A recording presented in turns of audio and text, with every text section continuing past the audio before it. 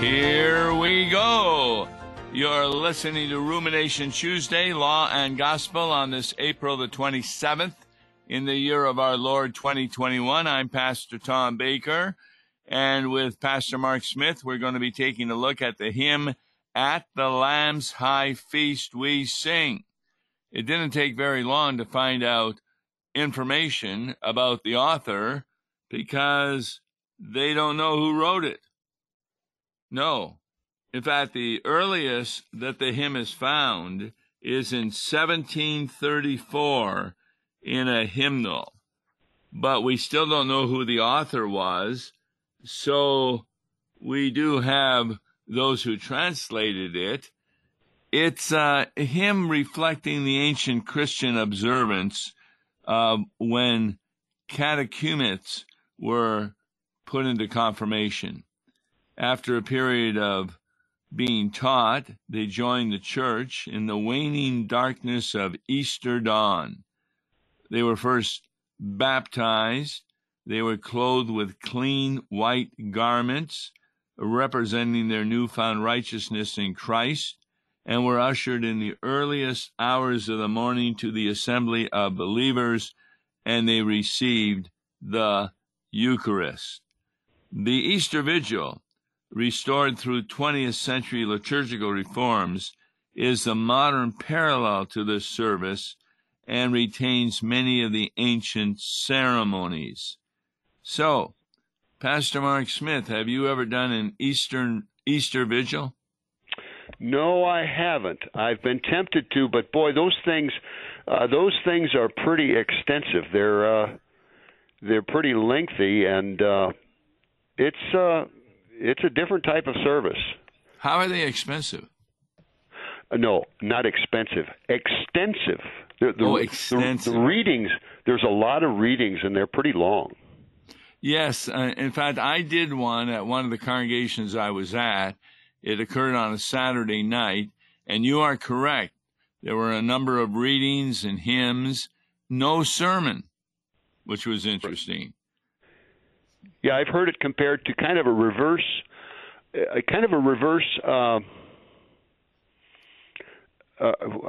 tenebrae, perhaps. You start outside the church, outside the sanctuary. That's right, with a fire. You carry candles into the sanctuary.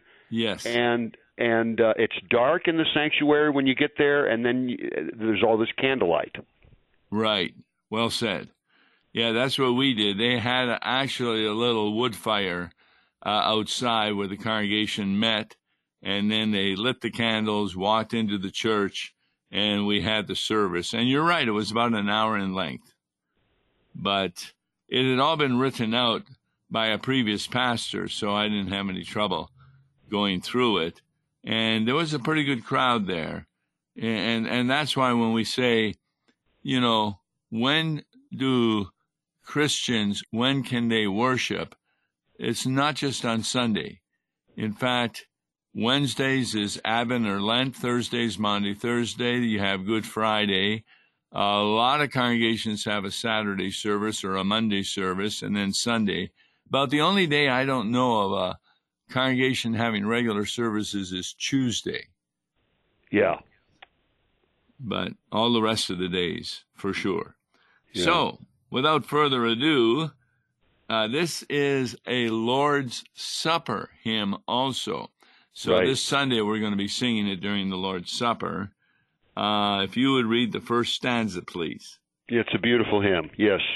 At the Lamb's high feast we sing, praise to our victorious King, who has washed us in the tide flowing from his pierced side. Alleluia. Now, this has got an alleluia at the end of every verse. I know there was another hymn that you didn't like it too much because it had too many allelujahs. Not this one. This is great. I love this hymn. Yes, no, this is well-written hymn. And you're right. It can be, it's not just an Easter hymn. It can be done anytime. Distribution hymn is a good use for it throughout the year. Exactly. Well said. So, at the Lamb's high feast, what's the high feast? I would say it's talking about the Lord's Supper. Yes. Yes, because that's going to be the great feast we're going to have in heaven forever and ever. And we give praise to our victorious King. Why is he victorious? Because he's conquered sin, death, and hell by his suffering and death on the cross. In fact, that's what it just says. Who has washed us in the tide flowing from his pierced side. We've got another verse in the Bible that our garments, when they're dipped in the blood of Christ, are white. Yes. Which refers to purity and goodness. Yeah, I think the line is, wash your robes and make them white. You shall walk with God in light. Well said. Yeah. All right, I'll read stanza 2. Praise we him whose love divine gives his sacred blood for wine, gives his body for the feast, Christ the victim, Christ the priest. Hallelujah. Now, that's pretty obvious what that's talking about. Yes. Christ is not only, he's our eternal priest after the order of Melchizedek. He's always at the Father's right hand, petitioning him in our behalf. He's not only the priest, but he's also the victim. He's the victim, made the victim on the cross for our salvation, and he provides the feast for us, his body and his blood.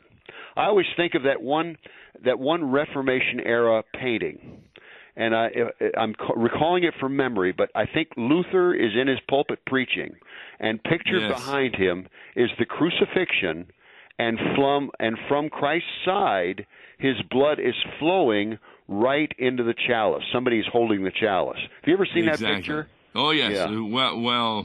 Well-known picture, for sure. Yeah. I had an interesting question from one of my members last week. When he was in confirmation, he said, and he's an older gentleman, so some years ago, he had asked the question, when a Roman Catholic priest drops some of the liquid, say on, the wood where the people are kneeling to receive the Lord's Supper, do they consider it that he's dropping wine or blood? I would say they consider it blood. Yes. In fact, Luther did that once, and after the service, he took a knife on that part of the wood and cut it out because of their belief in transubstantiation. And the thing that finally got him in agreeing with me, I said, there is no doctrine that I know of in Roman Catholic theology that once they believe it becomes the blood of Christ, that there is a way to reverse that, to change it back into wine. Mm-hmm.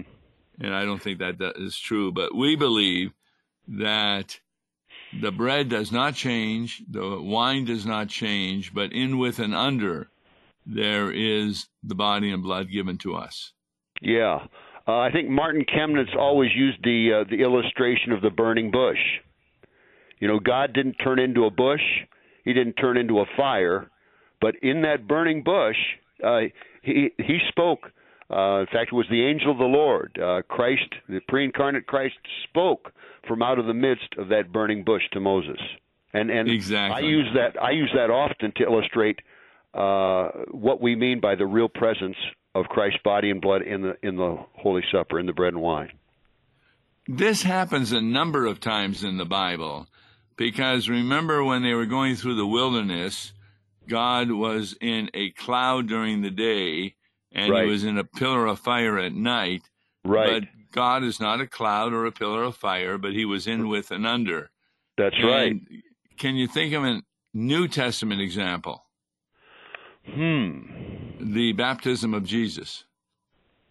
Oh, okay, yes. The voice out of the heavens, being God the Father, and right. The Holy Spirit descending like a dove. Yes. And, of course, then you've got Jesus in the right water. there. Yeah. But we're not going to say that the Holy Spirit is a bird with feathers.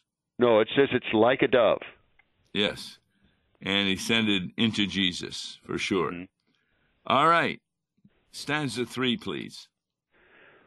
Where the paschal blood is poured, death's dread angel sheathes the sword. Israel's hosts triumphant go through the wave that drowns the foe. Alleluia.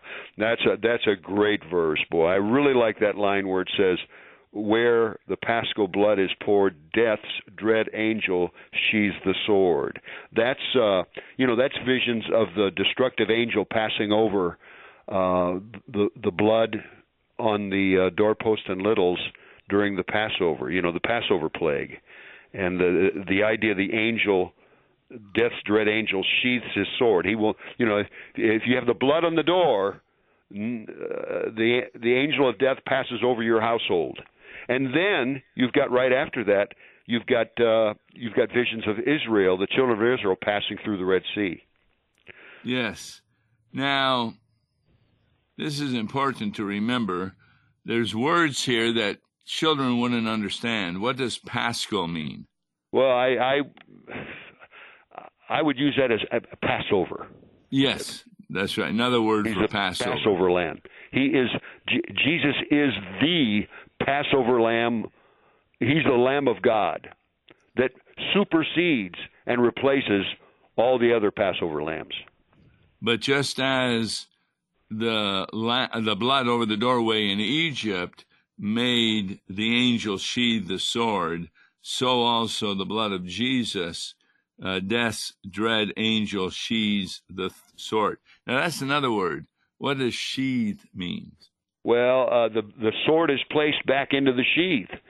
It's, in other words, death has no power over us now. His sword is put back in the sheath. We don't have to fear death any longer.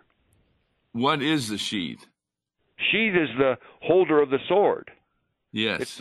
I think another name is scabbard, where the sword is put into the sheath or the scabbard so that it won't cut anymore.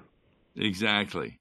Yeah, when you see a movie where they're going to be fighting with swords, they draw it out of the sheath and begin their fight, and then when it's over, they put it back in. So this is why is this Red Sea and all this Israel stuff brought up?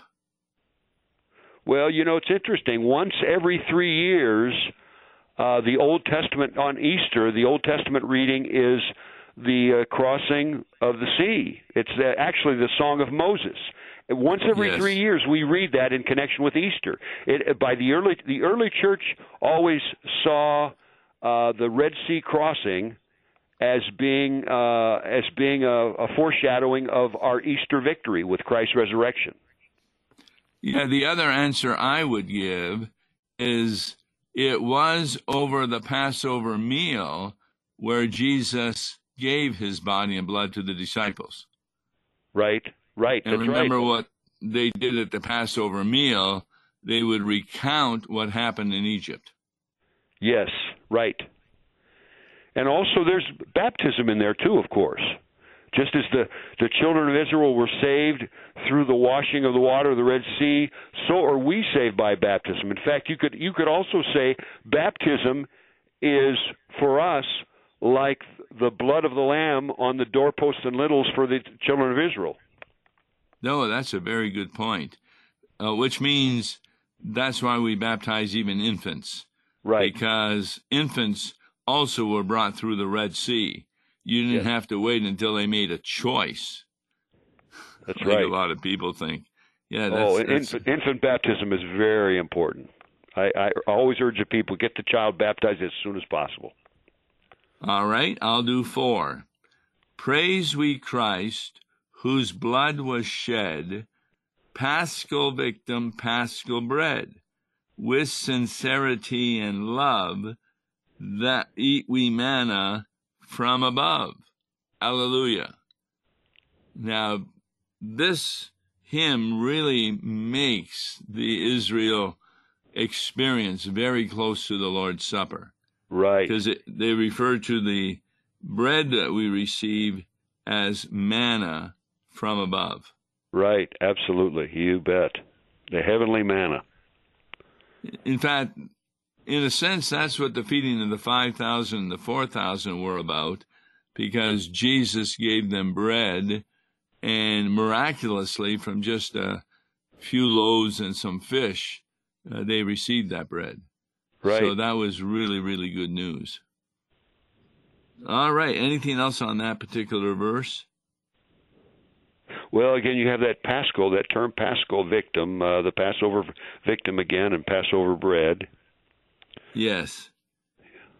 And we eat the manna from above. That's right. Heavenly manna, the Lord's Supper. Right. All right. Stanza 5, please. Mighty victim from the sky, hell's fierce powers beneath you lie. You have conquered in the fight. You have brought us life and light. Alleluia. Another beautiful verse. There's so many. Now, I find it interesting that he refers to Jesus as a victim from the sky. I'm trying to figure out what Bible verse that might be based on. Well, think of it this way. God sent forth his Son. The redemption plan involved sending the apple of his eye, his precious Son, none other, to planet Earth. Primarily, the ultimate purpose was to go to the cross. I mean, our sins, your sins, my sins, everybody's sins nailed Jesus to the cross. But it was his own dear Heavenly Father that actually wanted this plan carried out in order to redeem the whole world, to have his very Son, his Son Jesus, becoming human flesh and yet God at the same time. He's the only one that could fill the bill, so to speak. He's the only one whose blood had infinite value. He's the only one that could redeem the whole world by his death. And we know that from Daniel 7, where the Ancient of Days, God the Father, sends Jesus to the world. So mighty would refer to he's all-powerful. Right. Victim, he's going to be our victim to die for our sins, and from the sky. So I think that first line probably refers, as you were saying, to the incarnation of Jesus. Yeah. He's almighty. He never ceased to be almighty, but at the same time, he enters his state of humiliation, where he simply does not use his mightiness and his almighty powers. But he never ceases to be God. Now, sometimes he does use his mighty power, like right. stilling the storm. Miracle. He's the one that says, "Peace, be still." Right. So how do you understand hell's fierce powers beneath you lie? Well, let's see. I was reading a passage just the other day that talked about how I think it was I'm trying to think, it was Joshua or somebody. He had his men come forward, and the conquered people that Israel had conquered, he had them he had his men place his foot on their necks. And there's also that passage that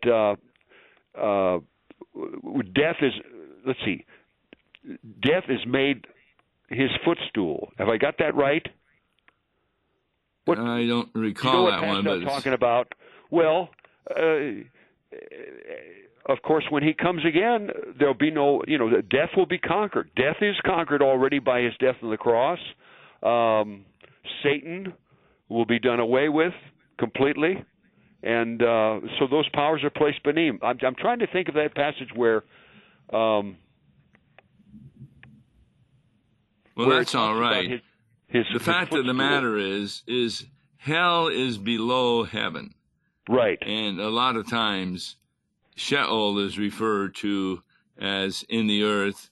Heaven, of course, would be freed from anything on the earth, and therefore hell will be beneath the heaven that we will be living in. That's right. Death, Satan, and hell are conquered. Placed beneath him, under his foot. Yes, just by him. That's the message of every sermon. All right. Do 6, please. Now no more can death appall. Now no more the grave enthrall. You have opened paradise, and your saints in you shall rise. Alleluia. So what does it mean for those who appall death? No more can death appall us. No more can we need not fear death anymore. I mean, it's part of our old Adam to be fearful of death. I'm not saying that Right. if you fear death, you're not a believer. I'm not saying that at all. But really, when you consider what Christ has done for us, defeating Yes. death and hell, no longer He's taken the sting out of death. We really don't need to fear it. We cannot, as Christians, we cannot lose. Even sickness and death itself works out for our ultimate good. Now, in your ministry for many years, were there individuals that were enthralled by the grave? Oh, you have this still among your parishioners, that they're afraid to die. You have elderly adults you have elderly adults that are ready to die. They're praying every day the Lord would take them. But you've still got a lot of members that still fear death. They fear the unknown. It's kind of a natural thing for us. It's part of our old Adam. Well, this particular line isn't fearing the grave, but the grave enthralls them, which makes them excited. And so the point I was trying to make was, I've had shut-ins, and that's kind of what you were saying, who are really looking forward to death because none of their close relatives are living anymore. They're alone in the house, Right. Hardly any visits and this. And now the grave will not enthrall them because as soon as they die, they're with Jesus, and He has opened paradise to them. Why is the word paradise used? Well, paradise. What Bible verse does that remind you of? Well, this very day you'll be with me in paradise. He says that to the thief on the cross next to him. Exactly.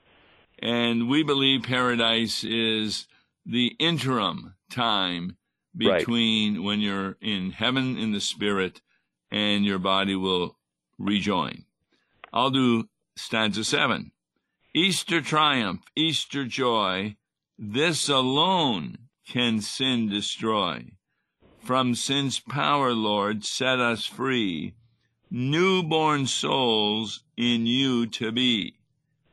Now, how would you explain that to a child? Easter triumph, this alone can sin destroy. Well, the joy of Easter, Easter is the ultimate. I mean, yes, you can't have faith and deny Easter.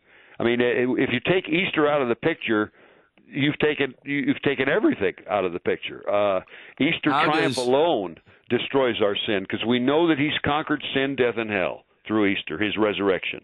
So what does it mean that sin is destroyed? Well, sin is for us. We're covered in the robe of righteousness that Jesus won for us by His death on the cross. From God's perspective, when He looks at us now through Christ's righteousness, He doesn't see a sinner. He sees a saint. So the way I understand sin is destroyed is sin carries a curse. And that curse is what is being destroyed by Easter. Right. All righty. That's another way of saying it, right. So I mean, we daily sin much. We daily sin much, and indeed there's nothing than punishment. You and I know we sin every day. But from God's perspective, and that's what's ultimately important, God looks at us through Christ's righteousness, and He doesn't see our sin. Our sin is washed away. And where does baptism come in here? Well, it's right there. The robe of righteousness is bestowed upon us through holy baptism. No. In the verse. In the verse?